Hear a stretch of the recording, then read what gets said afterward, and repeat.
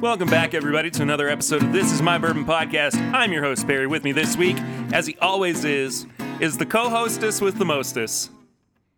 It's Eric, the Whiskey Mutant. There's Raph. Yeah, a little too Raph.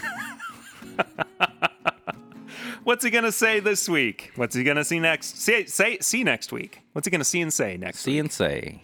Depends on what I've been watching, what I've been doing, depending on what I'm saying. If you got that one, you may like Ninja Turtles. I got it. I know you got it. I'm saying the listener. Well, I understand.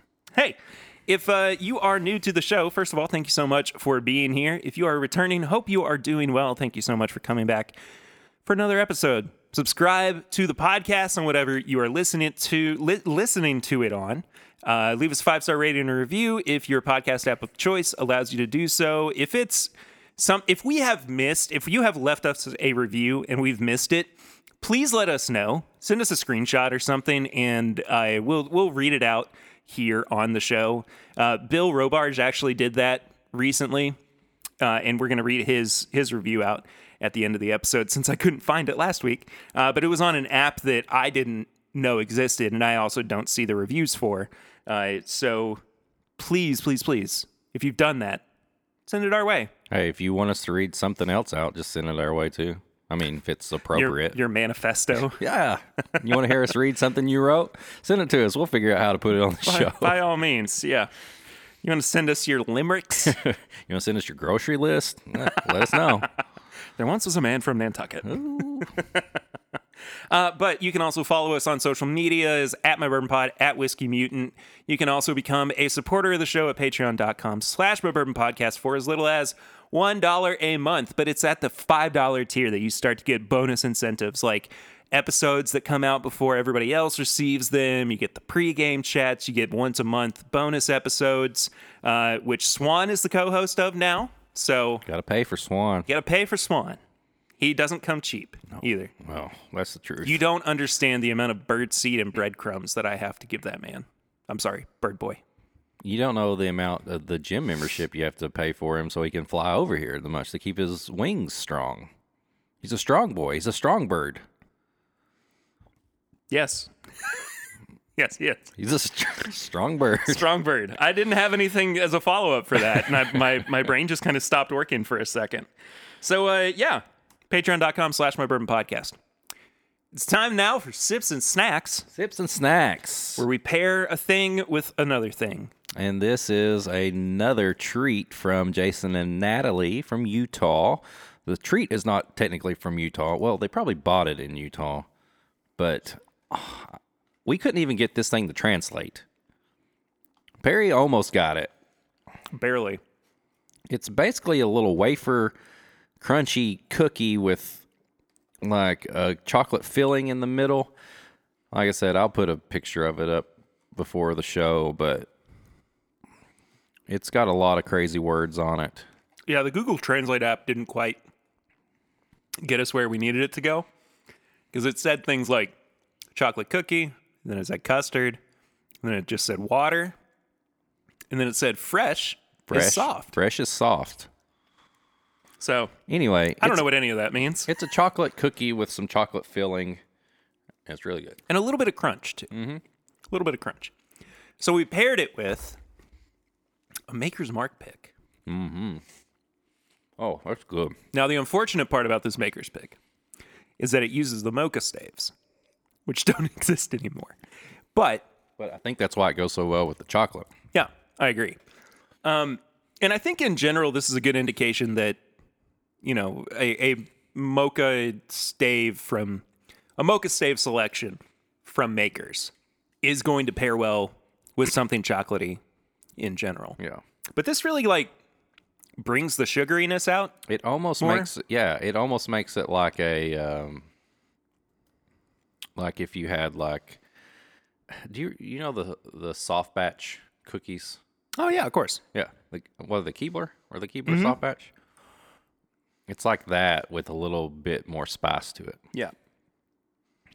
I used to take those and heat them up in the microwave for a little bit. Ooh. It would be so good. That sounds tasty. But this pick is, if you have a Maker's pick and you want to compare it, no Puree 2.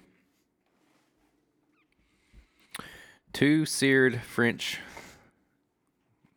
cuvee. Cuvée, yep. Cuvée. 1 Maker's 46. 3 roasted French mocha. 4 toasted French spice. So, either way, it's great. This goes good with chocolate. Yeah, I dig it. Oh, yeah. So much like a soft batch cookie. Yeah. Eric, what have you been drinking recently? What have I been drinking? You know, I dug into the back of my shelf. So I've got a shelf that's kind of like stuff that's almost gone that maybe I need to kill or I just haven't got into in a while. And I pulled out Weller Special Reserve. And I know that's not anything special. But I hadn't had it in a while. You know, I've had these foolproof picks that we were pairing, and we had some OWA picks that we were talking about, and it was just normal green Weller. And no lie, like that thing is really good. Like I hadn't just sat down with it, and it's not amazing out, you know, nothing I'm going to go crazy for. No. But I feel like it's solid. I feel like it's just something that just gets overlooked a lot. Yeah. You know, when the whole Weller subject comes up. So it was nice just sitting down because that was probably one of the first Wellers that I owned myself. And it was nice just sitting with it and realizing, hey, this is just a solid pour. Yeah. I just wish I'm not even going to say it. I mean, that bottle particular should just be available all the time. That one should be. I say you save some of that rant for our topic. I will, and that's why I stopped. I'm not going to say it right now. And then also I got into some of my old Forster barrel picks that I got. Some are a little too hot, some are just right. But it's nice seeing the difference in those picks. So that's kind of what was on my mind on my way over here when I was thinking about that question you were going to ask me. I got another surprise Knob Creek pick the other day, but I got it for Halloween. Actually, now that I think about it, I've gotten a couple of. It's not time. It's retired. Oh, jeez. I didn't say it. I know. But it. I actually got a couple recently. I got that one that we had at the Halloween party, and then I got another one just because I was like, I need another Knob Creek. You can never go wrong with a Knob Creek pick. No, it's kind of turned into one of my daily drinkers, you know, either as like a nightcap or whatever. But it's just, it's such a solid bourbon. And I'm going to talk about it a little bit more too once we get into our topic. But I like how Don Nishida just straight up dropped the mic on you the other day on our chat. Be like, oh, look at this, what I got, Perry. Yeah, I was like, all right, Don, I see how it is. 15-year pick, nobody sees anymore. I think the exact quote was, it's so funny that I'm listening to Perry and Eric talk about 15-year Knob Creek picks while I'm sitting here drinking a 15-year Knob Creek pick. Now, here's the thing. He just bought that bottle. Yeah, it wasn't one that he had in storage. It's a recent one. Was that from Hawaii, I'm assuming? Oh, yeah. Yeah. Yeah. All right. So I had this thought the other day after last week's episode that we touched on a topic that I felt needed a whole episode of dedication to. And we've talked about this before. I maybe not in this exact capacity, but, you know, we have talked about, like, pricing for bottles and whether or not it's appropriate in some capacities. But I think that this is it's an ongoing conversation.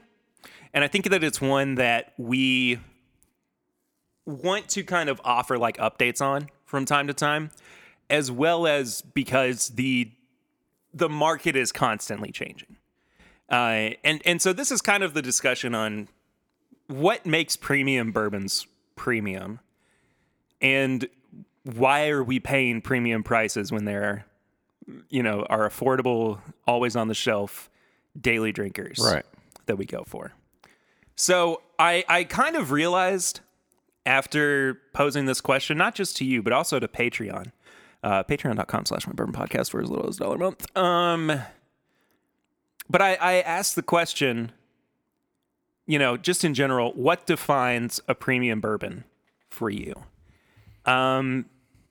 We got some really, really good answers. Yes, and about it. I think before we start, because we're both going to talk about what we like, and we're going to talk about, or we consider, and we're going to talk about what the Patreon said. We definitely need to probably go over what each of us and Patreon think premium means to them. Yeah. Because I think it's definitely a broad term, and I think we all kind of have it in our heads. What does premium mean to me? Yeah. And I kind of use it as like an umbrella term, I guess, like kind of a catch-all when I talk about bourbons that are either over $50 or tend to be categorized as like limited editions or limited releases in general. So I really liked Don's definition on the Patreon of what makes or what premium products are. So he provides the parameters of premium is $50 to $125 per bottle. Super is $125 to $250, and ultra premium is anything over $250. I think that's a pretty good standard by which for anybody to go by. Personally, Right.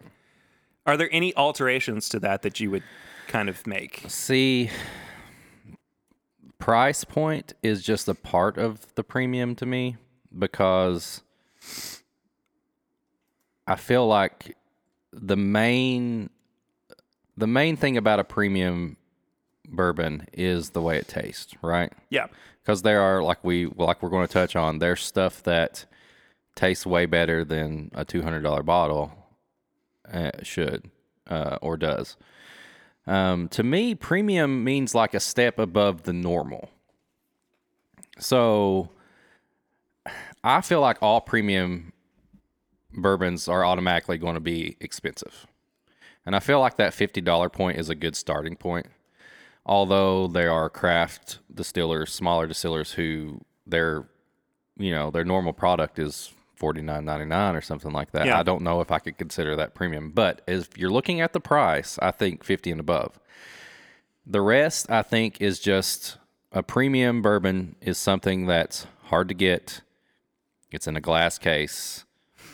It's something top shelf. It's taking that initial shelf product that you have, and you're making a premium version of it. Now, I know not everybody has, stuff on every shelf. Yeah.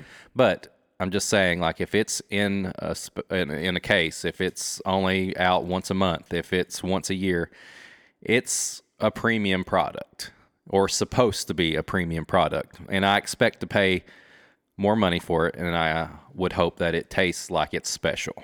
Yeah. It's something special, is what I'm going to say. Yeah, I think that it can be very subjective, especially when you're talking about the age of some products. Mm-hmm. And in the current climate, in the current market, a lot of people are saying that for it to be considered premium, or at least for it to have a price that should be considered premium, I feel like it's got to be, or what I'm gathering from people is that it's got to be at least older than 8 years, right? And when you look at a product like this $100 Blue Run High Rye bourbon that's come out, I can understand why people are frustrated with it. I can understand why somebody is saying, well, I'd rather buy 2 bottles of Rare Breed. I'd rather buy, pay a little bit extra and buy 2 bottles of a Knob Creek store pick or something. But it is, a lot of it is down to what you are willing to pay for a certain product. When I reviewed and talk about Whiskey Drummer, which we'll get to, I said that I thought that the product that is in the bottle is worth paying the $200+ for. Yeah. I think that it is one of those really well crafted, really well sourced, blended products that people who have the disposable income should consider picking up. And I mean, that's, again, very subjective. But if you're kind of looking at Dawn's scale, or the scale that we're kind of adjudicating everything through, I feel like it does fit into that kind of ultra premium category. But at the same time, I'm wondering if $250 is too low for ultra premium. I don't know. I feel like that's why I feel like the price tag is just a given. Like when we're talking about premium. Well, yeah. And it's hard. That's a good point. It's just a given. You know, it's going to be expensive. We could go on and talk about if it's overpriced or not. But as far as like you put the word premium up there, I think it's more of like you expect it to. It's $50 and above no matter what. And just going back to this Blue Run thing, we had the 13-year-old Blue Run, didn't we, at OBC? Didn't they let us try that? Oh yeah, that's right. Great. Really good. So good. Really, really good. I would put that as a premium. 13-year-old, and it's probably what, $150, $170, something like that. Yeah.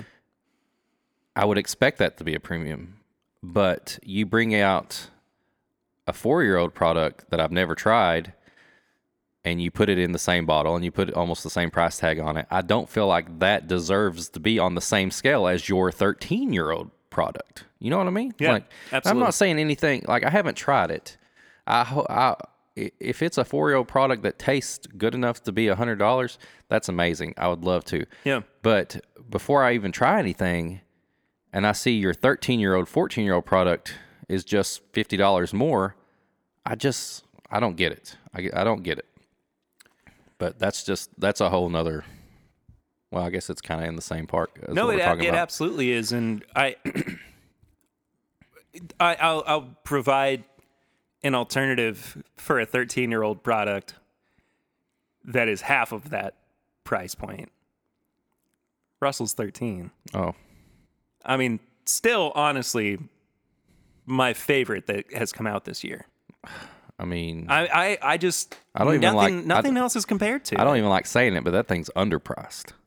I mean, honestly, it is. Yeah, it absolutely is, and it lives up to that. When you open it and taste it, it tastes like a premium product. It's what you would expect a premium product to taste like. Yeah, I think that, and this can kind of lead us into the next part of this conversation, is talking about specific bottles that may be in the correct place or may need to be bumped around a little bit. Yeah. But I really do think that Russell's 13 could fall into a slightly higher bracket of being considered a premium product. I would be willing, based on how great the product within that bottle is. I mean, I could see them pricing it in the same way that Heaven Hill does with the Old Fitz decanters. That could have been, and honestly, in some capacity, probably should have been $130 a bottle. Oh, that could have been a Master's Keep. Oh, for sure. Yeah. For sure. But I don't know. At the same time, I mean, yeah, if you do price it at $130, people are going to go, well, why isn't it a Master's Keep? Or should I just wait for Master's Keep to come out before I consider purchasing one of these two bottles? That being said, though, the Russell's 13 was gone so quickly. So quickly. So it's another one of those, like, you got to act now. Act fast, guys. Right. Or else you're not going to get in on it. But I got to give Tony and Joey from the Patreon, they really put that question out there about how do you define that? Like, they didn't really give any specific bottles, they said, but they really made me think about, like, what do I consider a premium product? Yeah. So his Tony's answer here, that's a Tony Bag of Donuts from Tony Joey Tony Bag of Donuts, kind of addresses the thing that we were talking about already. Are we defining premium in regards to the price? We could have an endless list of bourbons that are overpriced. Or are we defining it as the experience of the whiskey? In my opinion, premium isn't a helpful descriptor. To me, it's kind of like having the word guaranteed on the box. It's just there to make me feel good. Good Tommy Boy quote there. Oh, and I always consider Tony's like the Eric, and then Bag of Donuts is like his character, and so like I'm the whiskey mutant. So Yeah. Tony, Johnny, Bag of Donuts, the donuts. David Levine says premium for me is some combo of price, rarity, age, and exclusivity, i.e., first to do something, only to do something, etc. Tyler Thompson just says haven't really had that many premium bottles. And yeah, that's kind of the definitions that people have given us. So do you want to talk about some specific bottles? Yeah. Do you want to go through? Are we going to kind of follow the question? The first question you put out was, what's a bourbon that isn't premium that deserves to be? Yeah. You'll start there? Let's start there. Yeah. All right. I kind of had a tougher time with this, and I was the one who posed this question, not just to Patreon, but to you and myself as well. I easily kind of fell back on Knob Creek because I do think that could be a more premium product, especially, again, with the 10-year price gauging. Mm-hmm. I mean, we were just spoiled with those 15-year picks. Yeah. That could have easily been sold to us for over twice what we were paying, 3 times what we were paying at the time, up to, $150. Now, yeah, I mean, I want to only have to pay $60 for a 9-year Knob Creek pick. Yeah. I'm not complaining about that. But if it did get moved up in price, I wouldn't be too, not disappointed, but I wouldn't be too surprised by it. So, but I'm going to throw Knob Creek single barrel in there, and I'm going to echo what I said before. I think Russell's 13-year almost deserves to have that premium. Oh yeah, I feel like it is price point on it. I mean, it's just insane good. So I brought some stuff from the house. I got some stuff too. We don't have to just drink your goodies. If you want some of this, you can have some. Hey, yeah, heck yeah. So, looking at the price of stuff, I know we were kind of saying like $50 and above, but I just pulled out of my bag a Wilderness Trail wheated bourbon. This is the normal shelf, and it usually runs around $50, but I don't think anybody would instantly think that Wilderness Trail, just their 4 to 5 year old bourbon, is a premium product.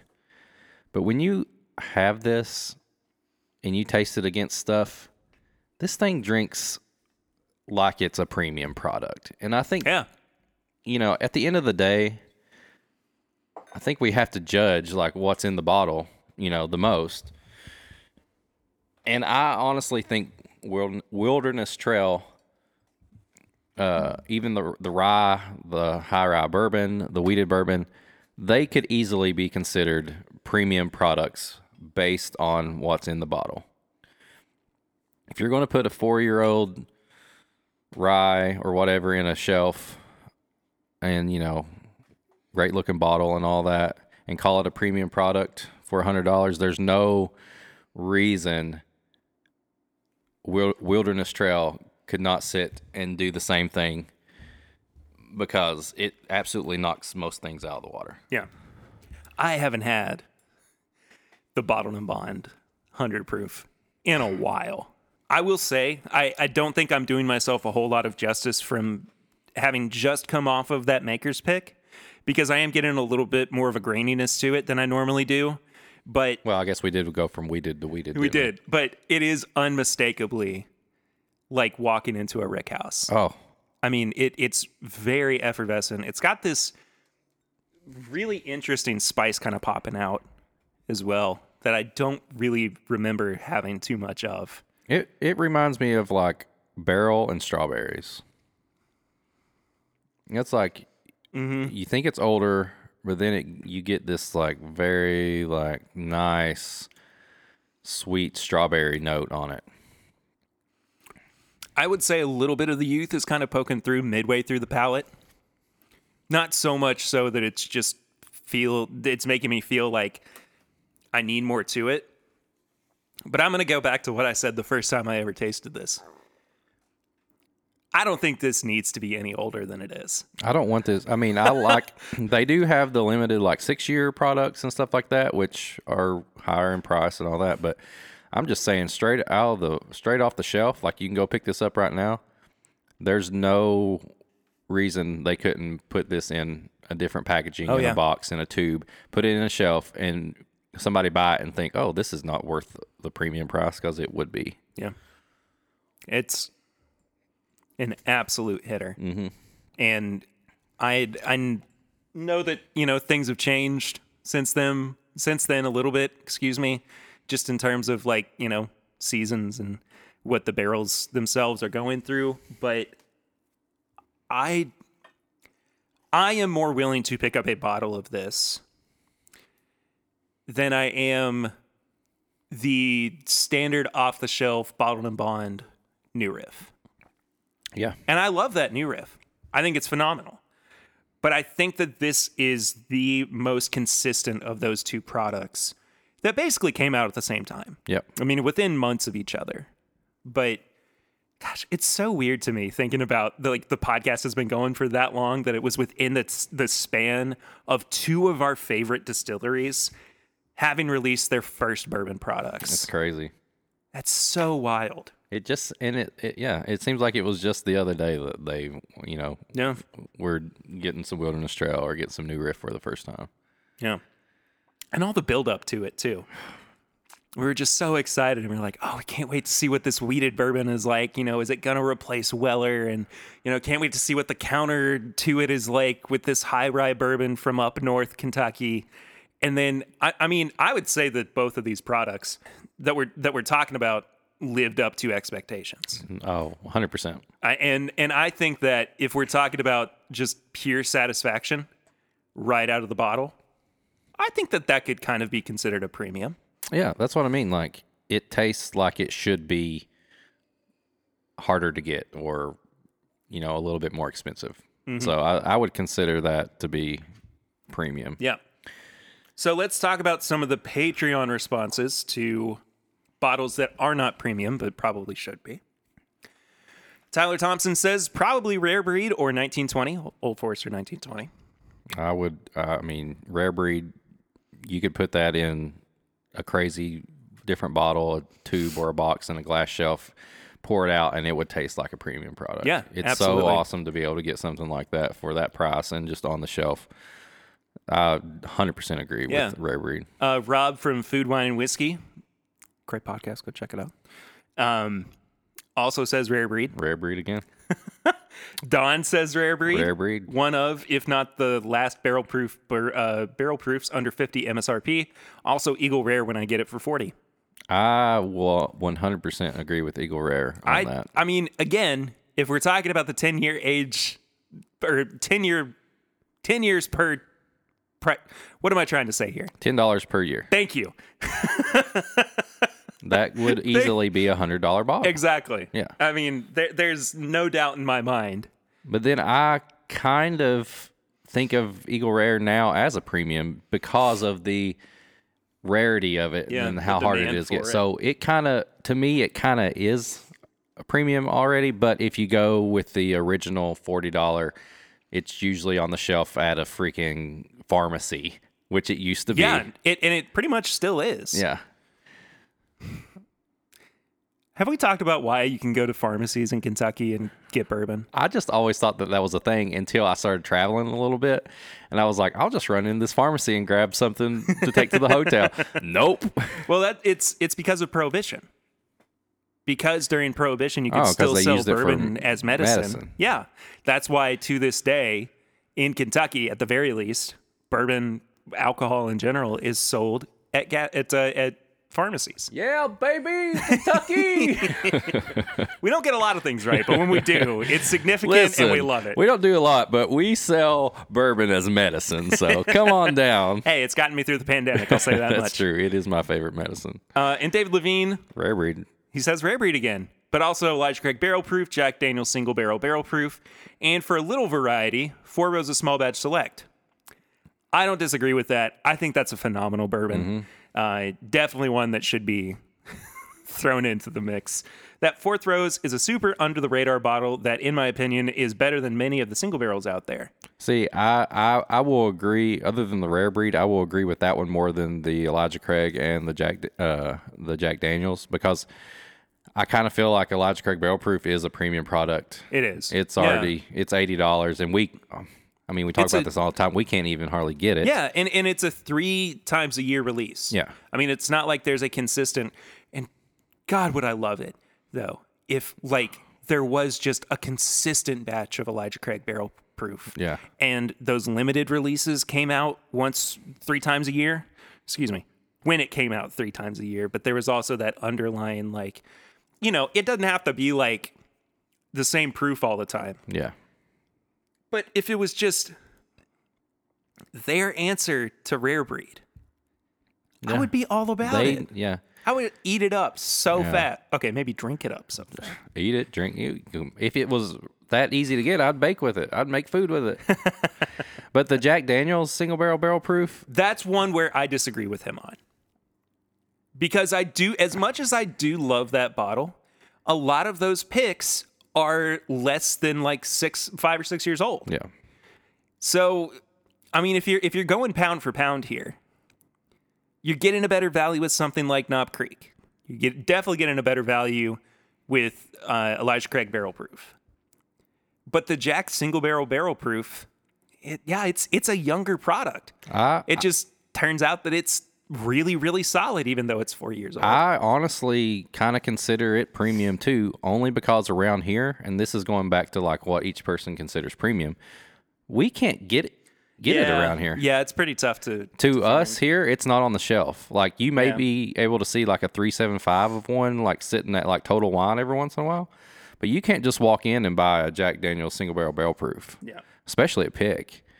So it almost borders that premium already to me. The picks sell out quicker than anything.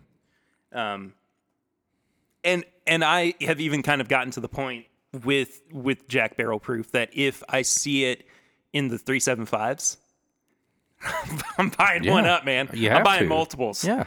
I'm willing to pay a little bit more for that just to have it. But at the same time, I still do think that subjectively, maybe objectively, I don't know, that could be priced a little bit lower. I think so. I think it's just a hair too expensive. About $15-20 more. Yeah. Because I mean, we're getting it for $65? I think if 60? Yeah, I don't care to pay that much for a pick. No, but just one sitting on the shelf. Yeah, I feel like that. But then again, it's never sitting on the shelf anymore. Yeah, very true. All right, bottles that are considered premium but shouldn't be. This was mentioned in one of them, and I could not help but agree. Kentucky Owl Confiscated. Oh, man. It pains me to say. Yeah. It pains me to say because I did really genuinely love this product when I first had it. And the fact that it came out after so many of these other amazing Kentucky Owl batches I think just kind of hurt it a little bit. If that would have came out at like $40, I'd have been like, if that would have been the non-premium Kentucky Owl. Yeah. And that's what it was supposed to be, was the more affordable version, but it was still $130. Yeah. And people bought it up, and you don't see it just sitting on the shelf like a non-premium product would be. So I think that automatically makes it a premium product. Yeah. I want to have this conversation again whenever we get around to trying the Wise Man and actually do a side-by-side between the two. Because I do think that there needs to be that comparison. There needs to be that conversation about whether or not they did get it right the first time or whether or not this new product, this new iteration of what they're considering to be accessible to more common drinkers, whether that actually did the job better than Confiscated did. Yeah, we definitely need to. I've got your confiscated is almost gone, but I've got over half a bottle. We get one of those. I would love to do a side by side. You know what's funny? I have seen good reviews for the Wise Man so far. So, We'll hey, see. here's the thing though. Confiscated is not bad. No, it's not bad. And I actually really enjoy drinking it. It's got all of the hallmarks of Dixon's Kentucky Owl batches. But it's just lower proof and non-age stated. What's the youngest that's in it? Like 5 years old thought it or was something? 5. Yeah. It's way overpriced.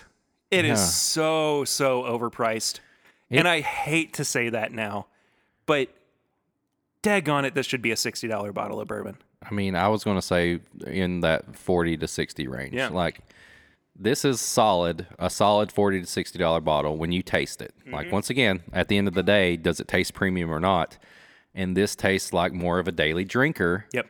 That you would just keep on the shelf, and you wouldn't care if somebody grabbed it and mixed it or grabbed it and did this with it. You know what this reminds me of? It reminds me a lot of Bardstown Fusion Series. Yeah.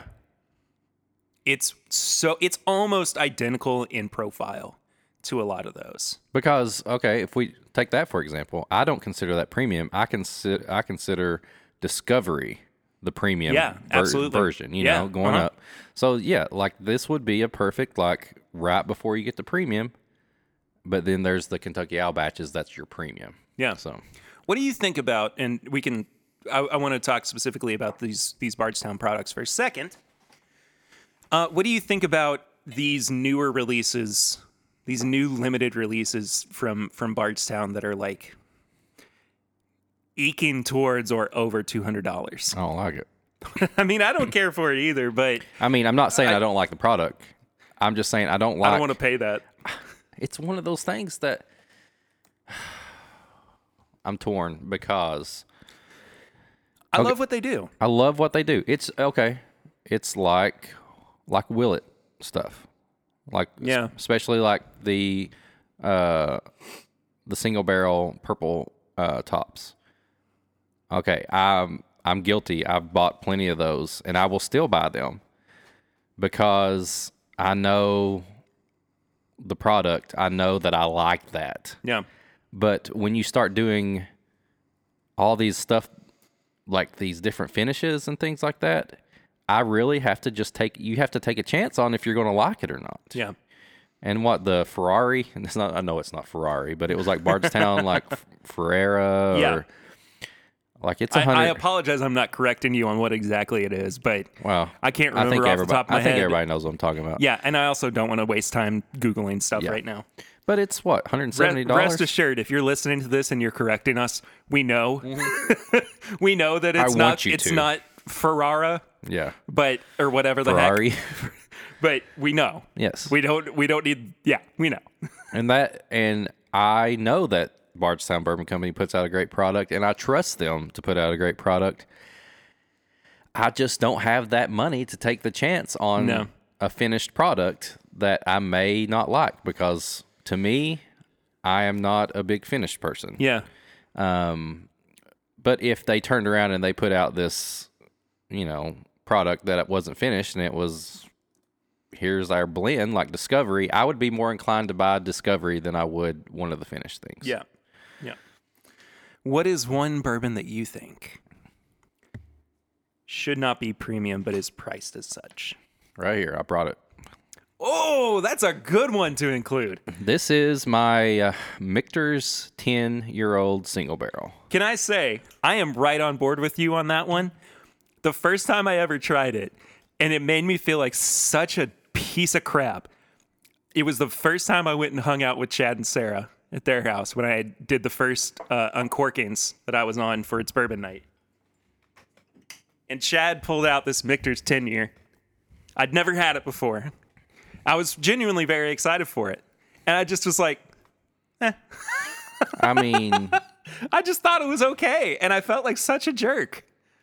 But it's okay. This thing comes in at what, $110 to $150 if you can get that. Yeah, this is a very tradable, very secondary, very hard to get bottle. It's nice looking. It's waxed. It's premium to the premium. And when I got that, 94.4 proof. when I tried that, Jeez I was so confused, kind of like you were. Yeah. And I had never tried it at the bar. This was like a 2018 one. I just was lucky enough to get one at, I think, a Liquor Barn or something, maybe before everything was lottery. And I was so bummed because I was like, wait a second, this does not taste like the amazing product that everybody is making it look to be. Yeah. And right now, I would drink a Russell's 10-year 90 proof over this all day. All day. Twice on Sundays. And the thing is, the Michter's 10-year-old single barrel rye, premium, I would pay premium all day. It tastes like a premium product. This does not. The bourbons, and I've had other ones at the bar, and I've yet to find a Michter's 10-year bourbon that I feel is on the level of a premium product. I just straight up don't like this. I mean, Like I had kind of a visceral reaction to it when I tasted it. It is medicinal, really herbaceous, and just kind of sour. Like it tastes like kind of a sour single barrel. It tastes like it just isn't a good pick or something like that. Yeah. It's not, and the other ones I've had have never impressed me either. That don't impress me much. That don't impress me much. You see what Patreon said? Yeah, let's check out what Patreon said. There is a very common bottle throughout the Patreon. Tyler Thompson, Blanton's. That shows up a few times. Blanton's. At first, I was like, I don't really think Blanton's is a premium product, but if we're going by the category, It's treated like one. it's treated like one. It's hard to get. And now it's like $65, right? 60 to 70. I guess if there's a normal shelf product, what would be H&H, and that's kind of this would be the premium version of that. So yeah, Blanton's should fit that. Blanton's to me is something that should be $20 to $30 and just sit there and just be there. It should. I don't feel like it. When you open it up and taste it, it does not taste like a premium product. Let's see. Food, Wine, and Whiskey said EC18. It's not a bad whiskey, but for the retail price, $150 in Houston, it doesn't have the price to quality it should. Make it 100+ proof, and it could be fantastic. Yeah, I've only had EC18 once, I think. I have a bottle of EC18, and I've had it in a flight, and it's good.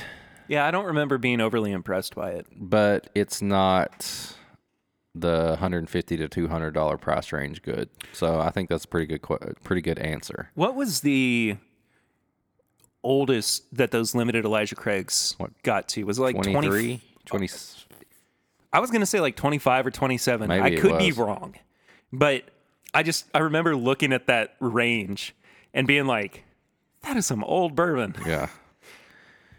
The EC18s to me like have a little bit of that oaky grape taste, and then that's about it. Like I don't know.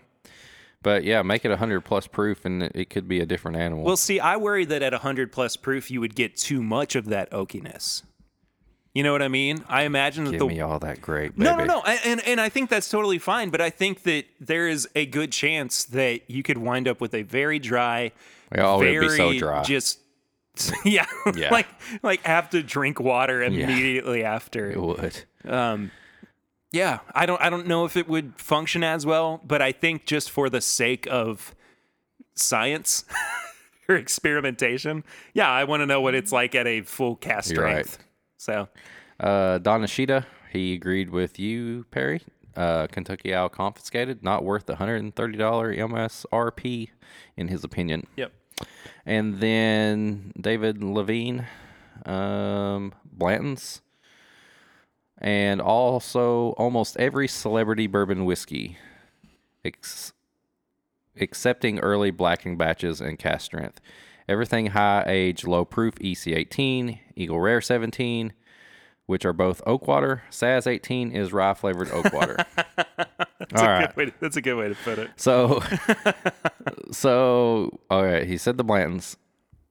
If I went off this year's Eagle Rare 17, I would disagree. Because this year's Eagle Rare 17 is a monster. Pay the price and a little bit more for it. Saz 18, I could see that. Honestly, the blackened stuff, I enjoyed the blackened Willet. I thought it was okay. And then I don't know if I enjoyed the cask strength blackened. I have one from Kroger. Did we open that together? Yeah. Yeah. I brought the box here. Yeah, I don't remember it being super anything. memorable. Yeah. So yeah, that's the second question, what bourbon that is premium but shouldn't be. Yeah. And the last aspect here is a premium bourbon that deserves to be premium and is. Now, I don't think I phrased it exactly like that, but it's what you would expect when you open a premium bottle. Yeah. You paid the money, you waited in line, you bugged your local, shop owner, and you got it. For me, honestly, it's 3-chord Whiskey Drummer. I think this bottle is easily one of the best premium products I have ever tried. Yes, that was a bottle that was sent to me by the 3-chord team, but all the same, it feels like it has everything that a premium product should be.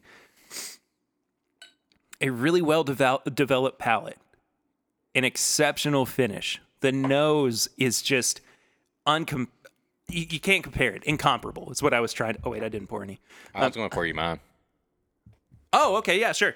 Ooh, the Master's Keep Bottled and Bond. Yes, while we're talking, mine is Master's Keep, the 17-year-old. I, for a second, got my hopes up and thought that this was one. I wish. I know I was trying to pour Perry something and we could drink together.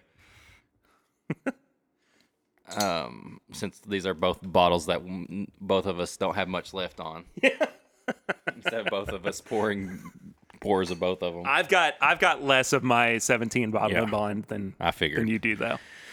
That comes with the territory. But I think Master's Keep pretty much consistently is a premium product, and it is worth the money. Now, I will say, I agree with you that Master's Keep in general deserves to be premium. Okay, wait a second. I got to talk about this. Okay, yeah, go for it. Sorry. This is the first time I've had this. Really? I thought you'd had it before. Mm-mm. Oh, snap, dude. I'm sorry. No, it's just one of those that I just hadn't tried. There's so many choices around here to try. But not knowing... Okay, and this is another thing. Like, if you blinded me and I didn't know any packaging, I didn't know any stats, I didn't know any names, this 3-chord tastes like it should be an expensive bottle of bourbon. Yeah. It's got thick mouthfeel. It makes you, how can I say this? It makes you think of stuff. You know what I mean? Like, it's not like, oh, that tastes like cherry. Okay, that's cherry. It makes you go, wait a second, I think I'm tasting graham crackers, or is that a little bit of like plum, or is that like grape? A premium product to me should make you sit and enjoy a quarter of an ounce. Yeah, absolutely. Like, I'm having a moment right now. I'm not even joking. We're losing them. But no, I that's why I pulled it out. I mean, it just has every quality that you want a premium product to possess. Really good. And it makes you just talk about it. And I mean, the glass it's coating the glass right now. Yeah. There's just like layers on the glass.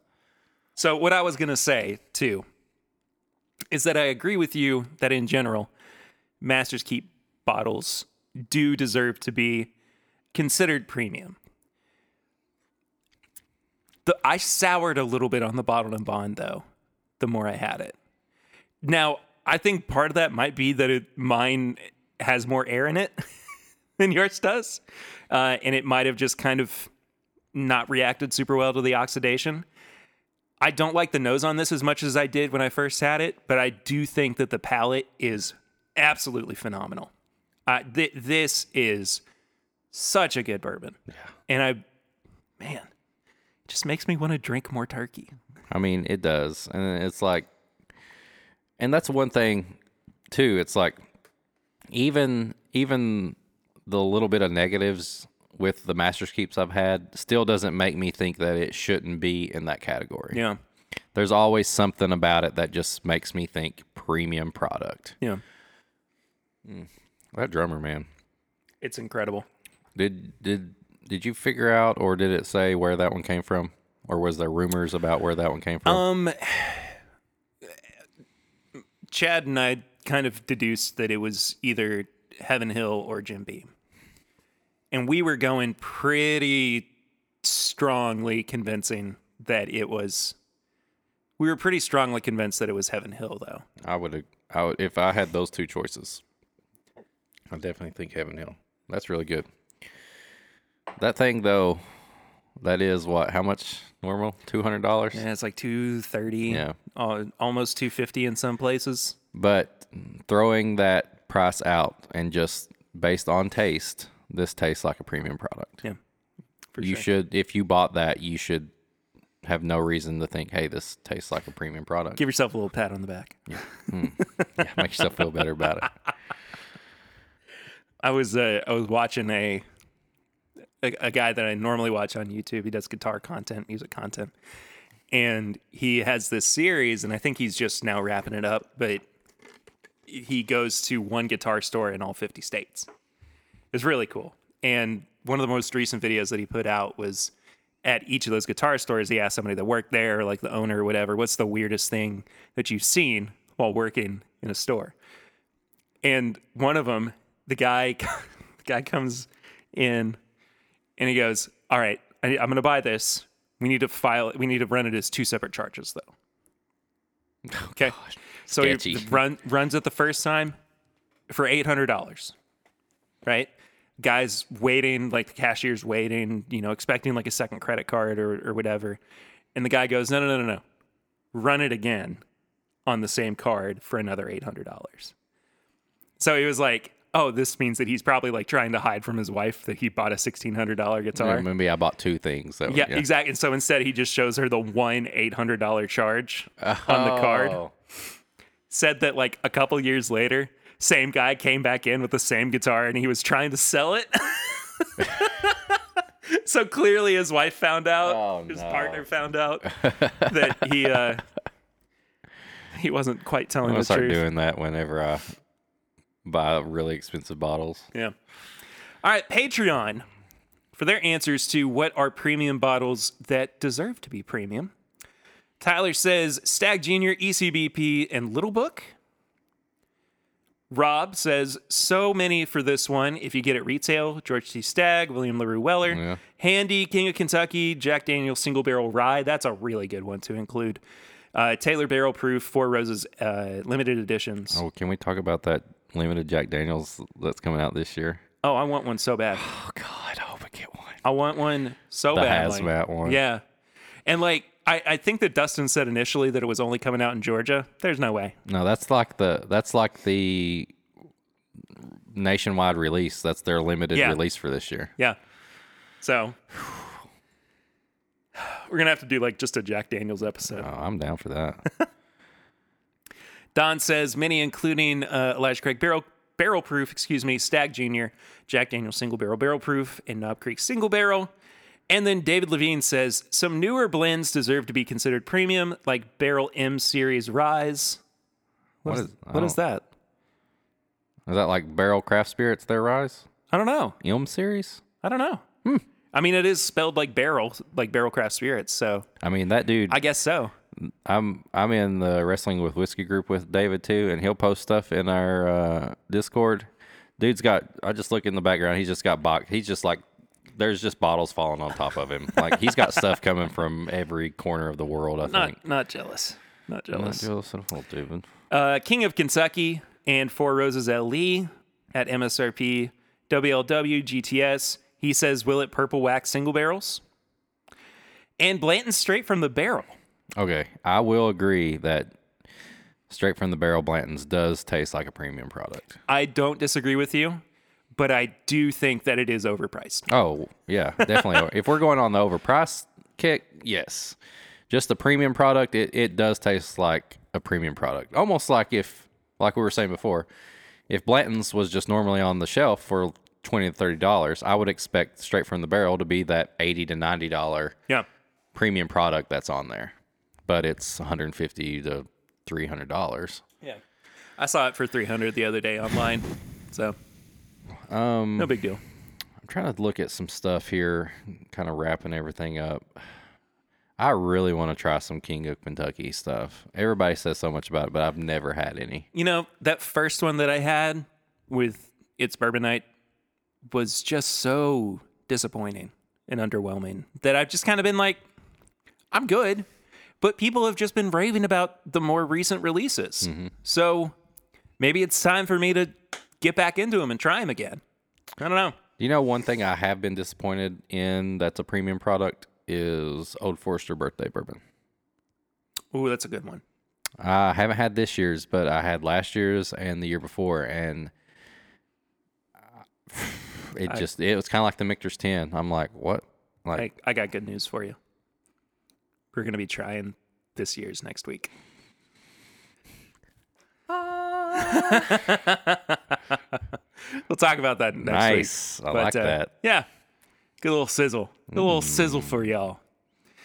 Anyway, send in your thoughts. If we missed anything that you thought we should have talked about, please let us know at My Bourbon Pod or head to the Facebook group. This is My Bourbon Podcast group. Mm-hmm. Let's see. What else? This is mybourbonshop@gmail.com. There's plenty of ways to get in contact with us.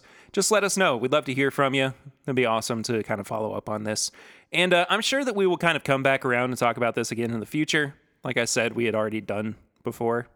But, you know, it's important to kind of gauge where everybody stands and from time to time. And don't let anybody, even us, like I know we're talking about it, it's everybody's opinion. Don't let somebody tell you that you don't think something tastes like a premium product. You know what I mean? Like, just like we said last time, have fun with it. Yeah, and you know what?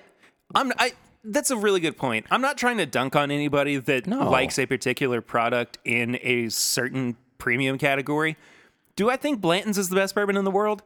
Not anymore, but I do enjoy it, and I know that there are people who just love it in general. Yeah. So, I mean, if you're willing to do that, if you have the means to do that, pay for it the way that you want to pay for it, by all means, do it. I genuinely do not care, and it doesn't affect me. Right.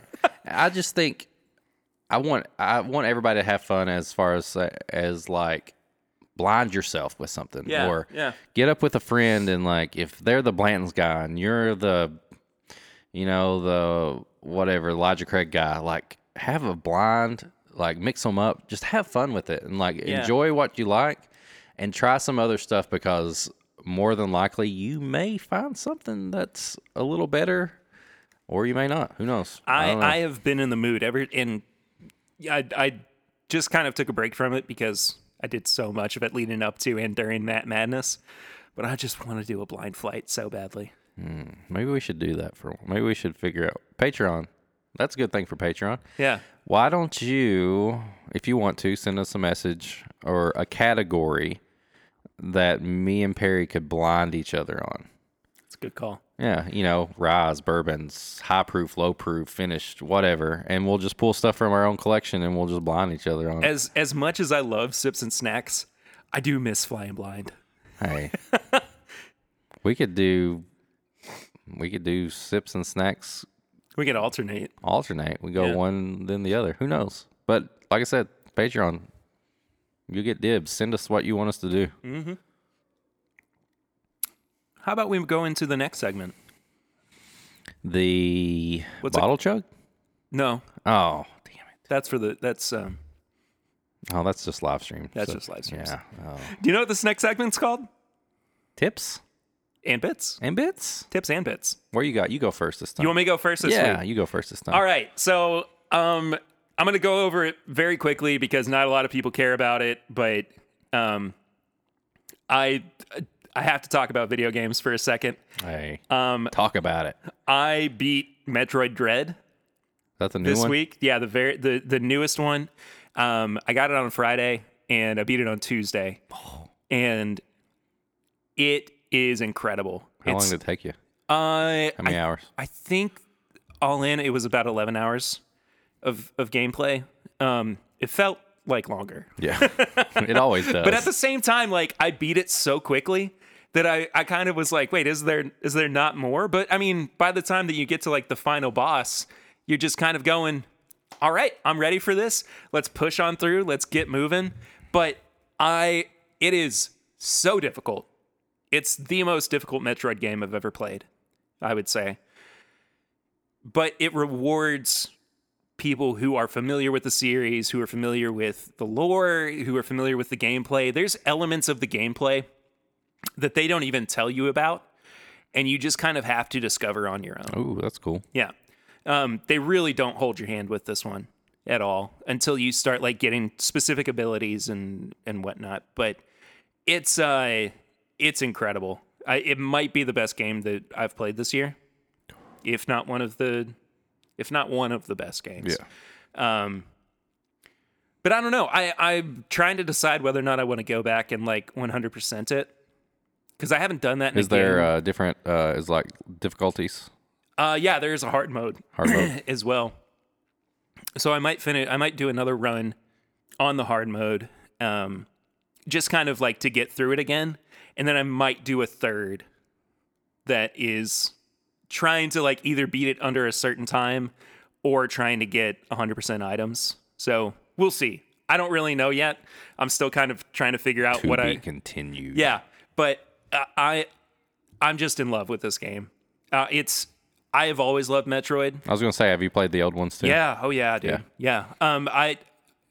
The only ones that I didn't beat a whole lot of them growing up, but I was able to complete Metroid Fusion, which is still one of my all-time favorite games, and one that I'm definitely going to have to go back and replay here very soon. And by the way, Metroid Dread is the immediate sequel to Fusion. So it picks up almost immediately where the other one left off. It ties in a whole bunch of the stories and everything. But I'm in the middle of trying to complete Super Metroid for the first time too. I didn't realize how little of it I had played through until I got, probably about a quarter of the way in. But then I was like, okay, I need to go a little bit further than I had before. You know what blew my mind when I was a kid? What's that? That she's a lady? When I go, wow, she's very pretty. I never thought that was who was under there. And I was like, whoa, she's nice. That was me as a little kid playing Metroid and learning that. And here you are, Mr. Big Ol' Anime Nerd himself. Oh, yeah. Also, as of recording, I mean, everybody's going to have it by the time this episode comes out, but the Animal Crossing update came out early. It was supposed to come out on the 5th, but instead it came out on today, the 4th. May the 4th be with you.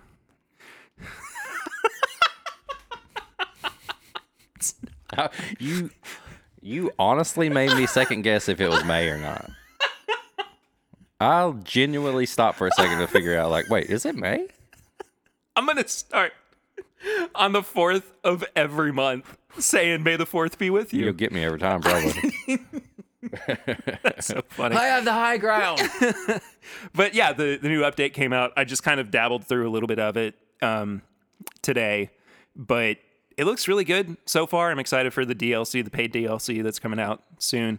But that's enough of like the nerdy video game stuff. We started watching the new Wonder Years. Oh, really? Day. Yeah.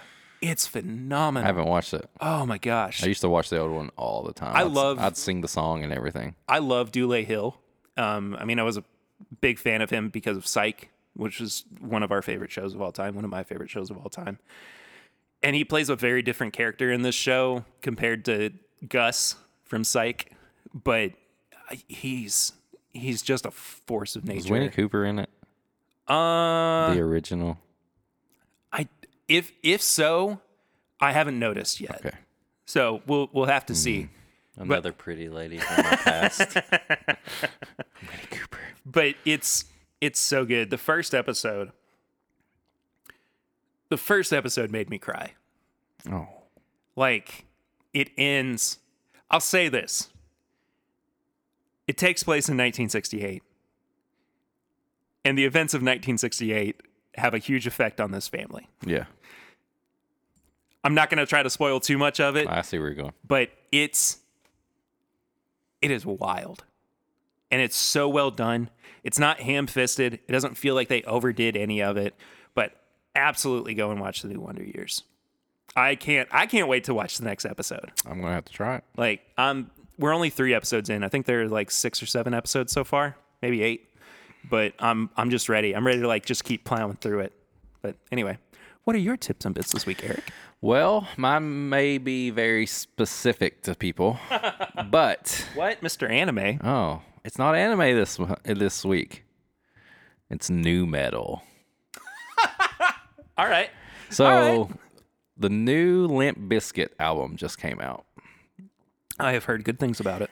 and it's legit awesome. Like somebody said, I can't remember who it was, said it's kind of like the normal 90s Limp Bizkit.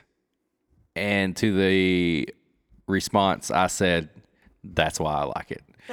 Because if you were a new metal fan growing up, Linkin Park, Limp Bizkit, Slipknot, Korn, this album's for you. It's got everything you like about Limp Bizkit. I've been jamming this album for the past like 3 days. There's one song on it called Dad Vibes, and like Fred Durst's gimmick right now is he dresses up like an old man because he's a dad and stuff like that. It's hilarious. It's very funny. I love that album. Didn't he play Lollapalooza? Yep, and like that? Yeah, the whole thing. Good stuff. It's got like a couple little skits in it, and it's a great album. I'm telling you, even if you're not, like, just try out some new metal. Like, I love new metal. No. Yes, I do. That was a disbelief, not like a no, you can't. How dare you? I mean, I'm a huge new metal. I actually almost got banned from Facebook this week too. That's right. I saw that. Because of Limp Bizkit. So I was That's funny. one of my friends growing up, like, he's probably my oldest friend. Like, we went to like nursery school together and everything. Wow. Like, so we always like give each other hell on the internet. People like if they don't know us, they're like, these guys hate each other, but we genuinely love each other. But I started quoting Limp Bizkit break stuff to him, and I said, I'll skin your ass raw if you keep talking about that. And I got a warning from Facebook. And then I said, you're going to be leaving with a fat lip if you keep talking to me like that. And I got another warning. And I almost decided to push it to see if the 3 warnings got me banned from Facebook just by quoting Limp Bizkit. But I didn't. I stayed on. I didn't do it. But Limp Bizkit has caused me to rage and get all crazy like I'm in 1999, and new metal is just everything. Did you all ever cover Limp Bizkit? We did that for an intro once. Nice.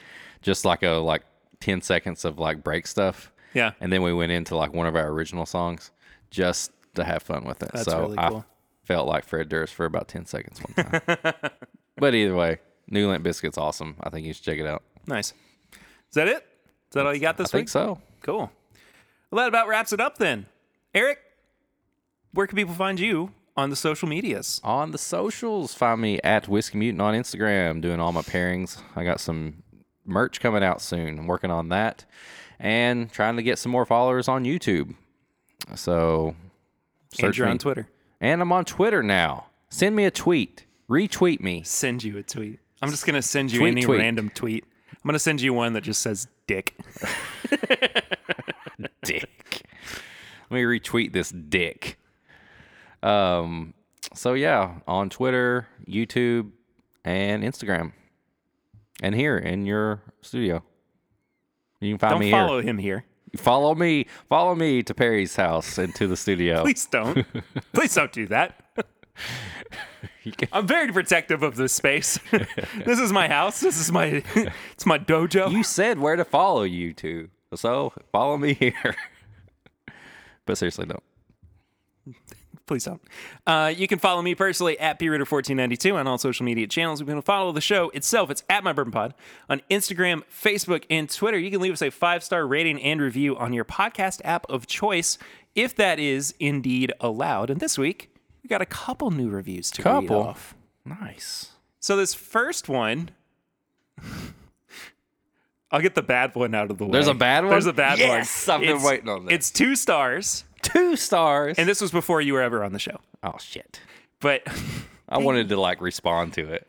This is from somebody named Booker. 2 stars, complete giggle fest. Sorry.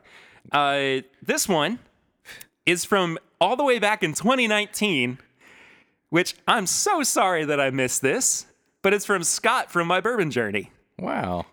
5 stars. Absolutely love them. Such great people and happy you were able to sit down with them. Always great interview. I don't know what that's in reference to. Oh, that was probably the Carters that I interviewed at that point. Think so? Yeah, I think so. And last but not least, from Bill Robarge, also known as Beer Lovers of WI, or Wisconsin. Back from August of last year. Great team of dudes who love bourbon and sharing their knowledge with the world. Sometimes goofy, sometimes serious, but all the time genuine. Cheers to many more episodes. Well, Bill, thank you so much. Thank you, Scott. And you know what, Booker? Hey, Booker. Thanks for... Giggle, giggle, giggle. Hey, we got his download at the very least. Hey, So... he took time to write it, so. We're going to read it out on the show. Let's see what else. You can find all of our apparel and merchandise at bourbonshop.threadless.com. You can send us questions or comments to thisismybourbonshop@gmail.com. You can leave us a barrel ring, a voicemail, where we listen to it on the show at 859-428-8253. Anything that you want to ask us, talk about, just something. Let us know. Just call me. You used to call me on my cell phone. Me on my cell phone. Independently of each other, we both decided that's where we're going to go with it. Go follow the YouTube page as well, youtube.com/thisismybourbonpodcast. Got a new video coming up soon, actually comparing the 2 Wilderness Trail 6-year releases, the wheat and the rye. I'm going to watch that. Yeah, in the middle of recording that video, I got the Buffalo Trace Antique Collection package delivered. So there is a genuine point in it where I had to hit pause and run and get it. And I think I even show it to the camera. And I thought you were going to say you got the poops. Daggone it. 2 weeks in a row? Is that what this show has become? Anyway, I also go live every Thursday night on YouTube. So go check that out. It's a lot of fun. 8 p.m. Hey, be ready. Be ready. Catch up on your bourbon podcast knowledge. Specifically this bourbon podcast, not like Bourbon Pursuit or podcast. We love those guys, but this one, I'm talking about this one because we're going to play a game. We are going to play a game. It's going to be a little trivia game. There's going to be a big winner. Big winner. Big old winner. And then last but not least, you can become a supporter of the show at patreon.com/mybourbonpodcast for as little as $1 a month. For as little as $5 a month, you get a bunch of bonus content, like the pregame chats, like the monthly bonus episodes, access to early videos, access to early episodes as well. Patreon's getting the uncut and unfiltered version of this week's episode. I said some stuff. Just like they do every week. Yeah. It's not the pregame chats. It's not the pregame chats. It's the pre-edited episode. It's the episode, but with all the little bumps and bruises that nobody else gets to hear. And bleeps. It's fun. I enjoy it. The unbleeps. It makes me laugh. I bet it does. It does quite a bit. All right. That does it for this week. Next week, Old Forester Birthday Bourbon 2021. Happy birthday. Not yet, but I'm going to drink it. All right. Well, we'll see you guys next week. Until then, I'm Perry. I'm Eric. And this is My Bourbon Podcast.